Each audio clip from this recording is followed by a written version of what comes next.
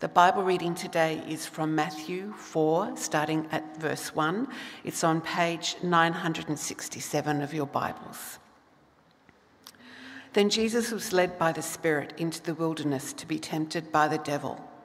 After fasting 40 days and 40 nights, he was hungry. The tempter came to him and said, "If you are the Son of God, tell these stones to become bread." Jesus answered, "It is written, man shall not live on bread alone, but on every word that comes from the mouth of God." Then the devil took him to the holy city and had him stand on the highest point of the temple. "If you are the Son of God," he said, "throw yourself down, for it is written, he will command his angels concerning you, and they will lift you up in their hands so that you will not strike your foot against a stone." Jesus answered him, "It is also written, do not put the Lord your God to the test." Again, the devil took him to a very high mountain and showed him all the kingdoms of the world and their splendor. "All this I will give you," he said, "if you will bow down and worship me." Jesus said to him, "Away from me, Satan, for it is written, worship the Lord your God and serve him only." Then the devil left him, and angels came and attended him. When Jesus heard that John had been put in prison, he withdrew to Galilee. Leaving Nazareth, he went and lived in Capernaum, which was by the lake in the area of Zebulun and Naphtali, to fulfill what was said through the prophet Isaiah, "Land of Zebulun and land of Naphtali, the way of the sea beyond the Jordan, Galilee of the Gentiles. The people living in darkness have seen a great light. On those living in the land of the shadow of death, a light has dawned." From that time on, Jesus began to preach, "Repent, for the kingdom of heaven has come near." As Jesus was walking beside the Sea of Galilee, he saw two brothers, Simon called Peter and his brother Andrew. They were casting a net into the lake, for they were fishermen. "Come, follow me," Jesus said, "and I will send you out to fish for people." At once they left their nets and followed him. Going on from there, he saw two other brothers, James, son of Zebedee, and his brother John. They were in a boat with their father Zebedee, preparing their nets. Jesus called them, and immediately they left the boat and their father and followed him. Jesus went throughout Galilee, teaching in their synagogues, proclaiming the good news of the kingdom, and healing every disease and sickness among the people. News about him spread all over Syria, and people brought to him all who were ill with various diseases, those suffering severe pain, the demon-possessed, those having seizures, and the paralyzed, and he healed them.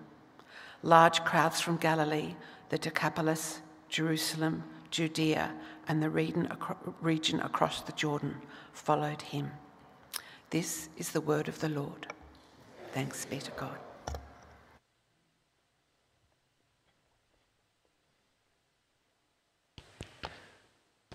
Good morning, everyone. My name's Gordon. It's great to meet you. Happy New Year to those who are celebrating. Happy Lunar New Year.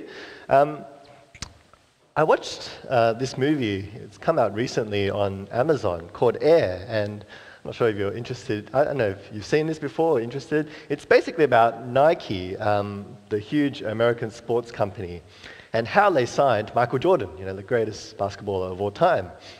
And look, this signing was massive. It was huge. It made basically Nike the greatest sports company in the world, the number one sports company in the world. And I don't know if you find this kind of stuff interesting. I'm into sport. I love Michael Jordan. I'm kind of interested also in how companies run and start. So basically, Nike at the time was just a running shoe company. The former CEO, Phil Knight, he started Nike by just selling Japanese running shoes from the back of his car. And it kind of grew from there. It was a very risky startup, but it paid off. And then Nike kind of became this decent-sized running shoe company, but it didn't kind of infiltrate the other sports like it has now. And Michael Jordan, at the time, he was just this rookie coming out of college. No one knew how big he was going to become, even bigger than the NBA. Except for one guy. He's the guy that played by Matt Damon. He's a guy called Sonny Vaccaro, and he is hired by Nike to get them into the basketball market. And Sonny, he knows how good Jordan's going to be. He wants Nike to go all in on this rookie, Jordan. But Phil Knight, he's the CEO, he's not sure. It's a really big risk, financial risk, to go all in on just one player, one rookie. And so the movie kind of moves on that tension. And what eventually convinces Phil Knight, CEO, to go all in on Michael Jordan was to go back to how the company all started, how it all began, the story of that. See, when he started Nike, when he was selling shoes from the back of his van, he had drafted 10, founding principles for this company. And these principles were all about taking risks, not being conservative, thinking outside the box and all that. And as he goes back to that story, he then decides, no, I'm going to go all in on this young rookie, Jordan. And then the rest, as you know, is history. And I'm sharing all that because my point is, sometimes you need to go back to how it all begins. See, Christianity, as Pippi's spotlight kind of brought through, right? By the way, I'm not going to do what she did there. See, Christianity and what it's about, it's often misunderstood. Is it about a set of beliefs? Is it about this worldview? Is it about these traditions?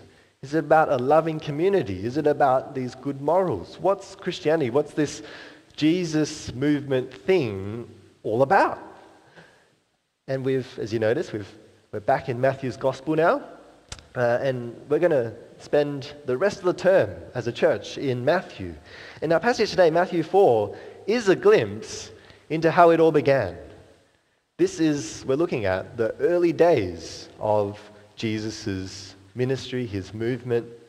And if you notice, at the start of chapter 4, it's just one person, Jesus. But by the end of the chapter, as Vanessa was reading that last verse, large crowds from Galilee, the Decapolis, Jerusalem, the region across the Jordan followed him. That's a proper movement. That's a proper following. But what's it all about? How did it all happen?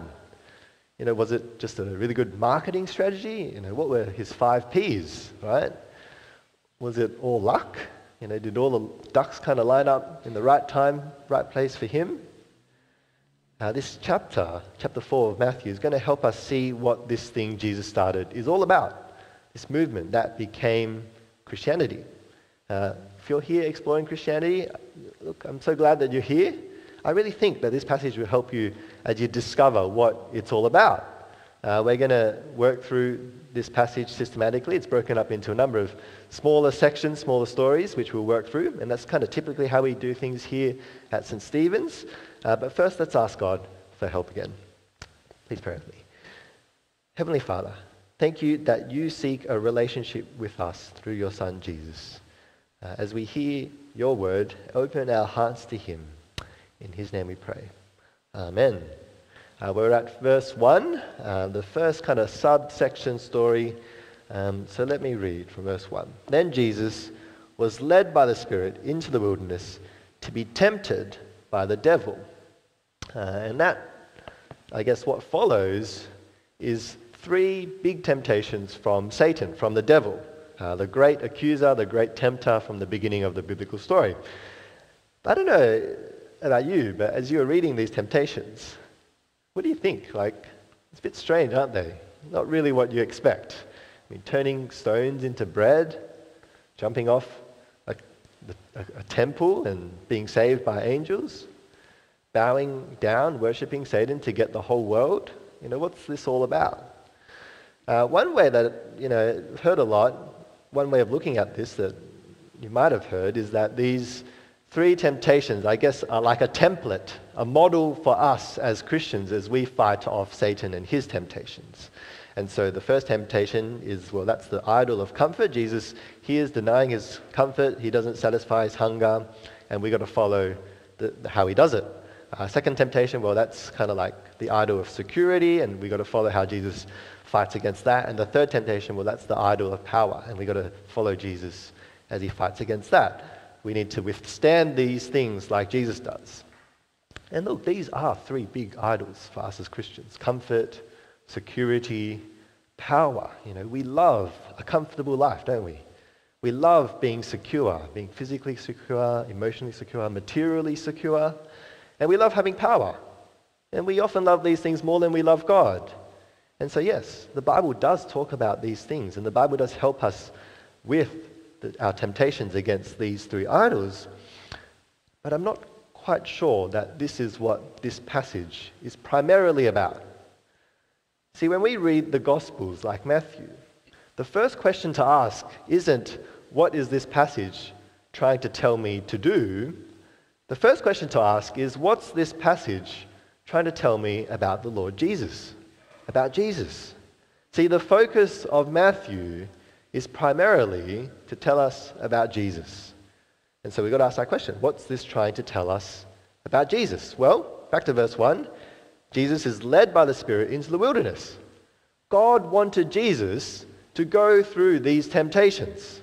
See, being tempted by Satan was a really important moment for Jesus, just like his baptism was at the end of chapter 3, the previous story. It's almost like a test that he needed to pass. Now you might be asking, what kind of test are we talking about? Well, let's look at verse 2. After fasting 40 days and 40 nights, he was hungry. Now, if you know your Bibles, what's significant about the wilderness where Jesus is at and the number 40? Well, it was the number of years, 40 years, as you remember, that Israel had to wander around the wilderness because they didn't trust God. See, Israel failed the test. And see, Matthew is setting up this comparison between Israel and Jesus. In the Old Testament, God actually calls Israel his son. But here, in Matthew chapter 4, we see another Son of God. Another Son of God. Notice what Satan says in verse 3. If you are the Son of God. If you are the Son of God. Did you see that? If you are the Son of God, tell these stones to become bread. Now, why would it be wrong for Jesus to do that? There's nothing in the Bible saying that you can't turn stones into bread if you happen to have that ability. So why not? Jesus, he is hungry, right? It's because that's not the type of son God wanted Jesus to be. That's not the type of son God wanted Jesus to be. Jesus wasn't going to be the Son of God who would feed himself with miraculous bread. He was going to be the Son of God who would trust God and his word, and who would ultimately give his body as bread to spiritually feed his people. See, at the cross, Jesus actually hears something very similar. People shouting to him, if you are the Son of God, come down from the cross. Save yourself if you are the mighty Son of God. Now that's not the Son of God that Jesus chooses and will be. You see that these temptations are actually more about what kind of son Jesus could be. So take a look at the second temptation. Now we ask the question, what would be wrong with Jesus listening to Satan here? Satan's even quoting the Bible, Psalm 91, which says basically that God will protect all who trust him, even if they're falling off a building. And so Jesus is taken up to the highest point of the temple. Satan says, jump down. Why doesn't Jesus just jump down and let Psalm 91, God's words, be fulfilled? Look at how Jesus answers in verse 7. It is also written, do not put the Lord your God to the test. To the test. See, Israel, comparing Israel to Jesus, Israel always needed something. A sign, water from the rock, something to prove to them that God cared for them. And if you think about it, don't we do that as well? Don't we say, how do I really know that God loves me, that he's for me? I can't see it in my life. I need something to happen to show me. We're just like Israel, aren't we? But not Jesus, not this Son of God. He doesn't need to test God's promise, this promise here of saving him by angels. He doesn't need things like that to trust God. And we'll go to the final temptation now, verse 9. All this I will give you, Satan says to Jesus, if you worship me, if you bow down and worship me. And again, just think about that offer. If Satan just offered a little bit of what he's offering Jesus, if he's just offered just a tenth, maybe 10% of what he's offering here to Jesus, to us, if Satan said to you, look, I'll give you, I guess, a little kingdom, maybe here in the North Shore, nice little kingdom for yourself, a nice house in the North Shore, your kids will go to a nice school, you'll get some good holidays together, you'll keep moving up in your career. You can have all of that, your little kingdom here, if you just bow down and worship me. It's quite tempting, isn't it? How many of us would kind of jump on that? But you see, Jesus stays faithful to God. Worship the Lord your God and serve him only. Now, if you look at the little footnote in your Bible, that's a quote from Deuteronomy chapter 6. And did you notice, if you look at the little footnotes in the Bible, all of Jesus' responses to Satan, not just a quote from the Bible, but a quote from the same book of the Bible, Deuteronomy. I think this is really significant. See, Deuteronomy is one of the most important books in the Old Testament. It's basically a covenant between Israel and God. And it's a covenant that Israel breaks. Israel fails to keep God's word. They fail to trust God. But Jesus does not fail. And that is the point. See, there's only one man ever who faced Satan's temptations and remained faithful to God. There's only one man ever who is sinless. That's Jesus. This is really foundational as we go back to the beginning of this Jesus movement, Christianity. Christianity is not about us trying to defeat the devil. Christianity is not about us trying to remain as sinless as possible. Christianity is not about us trying to pass the test. There's no way any of us could have passed that test. I wouldn't have even lasted 40 seconds without the bread, right? I often test God because I don't trust him enough. I'm drawn to Satan's offers for my own kingdom. We all fail this test. Christianity is not about us passing the test. It's about a sinless Son of God who perfectly obeyed God in his life, and he also perfectly obeyed God unto death for sinners like us. Jesus passes the test that we fail. That's the first thing to see. The next little bit in Matthew 4 is quite easy to miss. In verses 12 to 17, why does Matthew spend kind of these verses telling us about this place called Galilee, Capernaum, where Jesus lives, withdraws to, and begins, I guess, his preaching ministry? Like, what's all that about? Why is that important? Well, he actually gives us the answer in verses 14 to 16. This is a quote. This action that Jesus takes. It fulfills a prophecy from Isaiah, all the way back in Isaiah chapter 9. The land of Zebulun, land of Naphtali, the way of the sea, beyond the Jordan, Galilee of the Gentiles. The people living in darkness have seen a great light. On those living in the land of the shadow of death, a light has dawned. See, Galilee was quite an interesting place for Jesus to choose where to begin. It was a very international place. For a Jewish province, it had a large proportion of non-Jews. So perhaps, it's showing that Jesus, his movement is going to be for people from all nations. But here, did you notice that Galilee is significant for something else? Do you notice that it's called dark, a darkness? And so there's one level to that, I guess. Geographically, Galilee was in the ancient tribal lands of Zebulun and Naphtali, which was the northern end of Israel. And so it was the first lands to be invaded during the exile by the Babylonians and the Assyrians. So on that level, this was, I guess, a dark place. People were living in darkness. They were craving light. I remember going to Nolan Caves, and you go through the tour, right? And they want to show you how dark it gets inside, because there's no light that can actually get into the caves. And so they set you up, they turn off the lights, and even though it's like a tour and you can hear everyone, it's so dark. It's so dark, like I've never craved light so much in that moment, even just like the smallest light. So what's this light that is being craved here, that's dawning in the darkness? In the original Isaiah chapter 9, where this quote comes from, it goes on to mention a kingdom, an everlasting kingdom from God.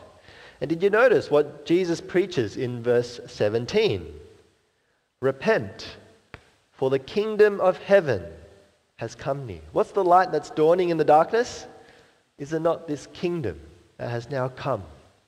It's come near, this everlasting kingdom of heaven from God, this kingdom of light that overcomes the darkness. But what does it all mean? What's this kingdom of heaven? What's this darkness? I'm relatively young, I guess, in ministry, but I guess over the different churches I've been to, I've seen a number of people come to seek to explore Christianity. And some of them come for answers. They come, I guess, for knowledge, to fix incomplete worldview that they had. I guess they were intellectually dark, and they came to look for some sort of enlightenment. I've also seen some people come looking for comfort and support. They were broken, life was broken, they were unwell, maybe sometimes unhealthy or sick. They were dark in that way, and they came looking for, I guess, the light of healing. And I've seen some who were lonely and they come. I guess there's a relational darkness that they're looking for the light of community. And I guess they all come, as I've noticed, they all come to a point where they realize that what Christianity is actually offering is even bigger, but completely different to what they came looking for in the first place. And usually that is the moment where they either keep going and push on, or they turn around. Now don't get me wrong, Christianity can enlighten you. And don't get me wrong, Christianity can be a balm for your brokenness. And don't get me wrong, the church is a great blessing, a wonderful blessing for all who are lonely. But that's not what the kingdom of heaven is primarily about. See, Jesus began to preach, repent. That means turn around, 180. Turn around. See, Jesus doesn't come to you and say, hey, you're going slightly off track in life, veering off a little bit from the straight. Let me kind of give you a nudge back in the right direction. No. Jesus doesn't come and say, hey, you're slowing down in life. Maybe you're out of fuel. Let me refuel you so that you can keep going the way you're going. No. Jesus doesn't come and say, hey, your car's completely broken. Let me fix it and you can keep going the way. No. Jesus says, you're going the wrong way. Your life is completely in the wrong direction. You need to turn around. Repent. See, darkness is not about not knowing enough. Darkness isn't about being lonely. Darkness isn't about having a broken life, a broken body. Darkness is primarily about walking away from God. Sin. Rejecting your Creator. And so Jesus begins his ministry by saying, you're living completely in the wrong direction. You need to turn around. You need to turn back to God. Why? Because the light has come. The kingdom of heaven has come near. Now, what does it all mean? What does it mean that it's come near? And do you notice Matthew kind of just leaves it hanging? He just moves on to the next story. Why? Well, I think the next episode, the next story kind of shows us. This is a really great story. Jesus calls his first disciples. Let me read a big chunk of this. As Jesus was walking beside the Sea of Galilee, he saw two brothers, Simon called Peter and his brother Andrew. They were casting a net into the lake, for they were fishermen. Come, follow me, Jesus said, and I will send you out to fish for people. At once they left their nets and followed him. Going on from there, he saw two other brothers, James, son of Zebedee, and his brother John. They were in a boat with their father Zebedee, preparing their nets. Jesus called them, and immediately they left their boat, the boat and their father, and followed him. What strikes you here in this story? Is it that Jesus chose fishermen? I mean, that is pretty striking. It shows that he doesn't just come for the elite, the rich, or he's come for everyone. Or is it striking that Jesus then calls them to a higher calling, to be fishers of people, as he says? I think that's pretty striking. It shows that Jesus can make a decent pun, can't he? He's got a sense of humor. But it also shows that he's about people, isn't he? He's about catching people. But isn't the most striking thing here that they follow him immediately? They leave everything behind and follow him. Immediately, they go all in. Look, I've always wondered why. How were these disciples just able to leave everything behind? Had they already heard something from Jesus before? Was there like a previous encounter or meeting where everything was explained to them? I wonder if Matthew deliberately chooses not to tell us. And I wonder if it's quite clever storytelling. There's 24 more chapters ahead in Matthew that will tell us what Jesus teaches, what he will do. It will tell us what it looks like to follow Jesus. But here, in this moment, these 4 fishermen, they have no idea. They don't know any of that. And I think that's the point. They didn't need to. They didn't need to know everything. See, in that moment, they had everything they needed. Standing right there in front of them, they had everything they needed to go all in. And what was that? What was that they had? It was Jesus himself. Jesus himself. Do you see that? They're so captivated, not by something Jesus said, not even by something Jesus did, but by him. By him. That's why they left everything to follow him. And that's actually what it means to be a disciple of Jesus. You don't need to know everything at first. You don't need to know how it fits together. You just need Jesus. You just need to be drawn to Jesus, to be compelled by him, captivated by him calling you to be his disciple. That's how it all begins. Because when you find Jesus that captivating, then you'll trust him. And when you trust him, you'll be able to leave everything behind and go all in to following him. It all begins with Jesus. He is the starting point. If you want to know what Christianity is all about, it begins with Jesus. Christianity is nothing without Christ. And the kingdom of heaven is nothing without the King. Do you know why the kingdom of heaven has come near? It's because the King has come. The King has come. Jesus is here. If you're someone who's still exploring Christianity, if you're still working it out, look, again, I'm so glad you're here. I'm glad you're taking time to think through what I truly believe is the most important decision in life. But the one thing I want you to take away is that it's all about Jesus. Christianity, primarily, at its core, is not about the morals, it's not about the community, it's not about the knowledge. It's about Jesus. And Jesus is calling you to follow him, to stop running away from God, to turn around and to follow him. It's a big call. It's a really big call. And I hope that as you keep coming back each Sunday to hear from Matthew's gospel, that you'll see why doing that is really worth it. And as you hear from Matthew, the main question isn't to ask, it's not about how much you learn, it's not how much you can do. The question is, how captivated are you by Jesus? How captivated are you by this Jesus? It all begins with Jesus. Now, if you already follow Jesus, can I ask you to do something a little bit strange? But I want you to think back to your moment, the moment where Jesus first called you to follow him, to leave everything behind to follow him. And I know many of you have left much behind to follow him. Family, reputation, opportunities. And no doubt you know much more now about Jesus and what it means to follow him than you did back then. But can I ask you, I guess, a personal question? If you could go back then, knowing all that you know now, would you do it again? Would you do it all over again? Would you go all in with him again? I don't know what your answer is to that. Maybe it's a strong yes, and that's fantastic.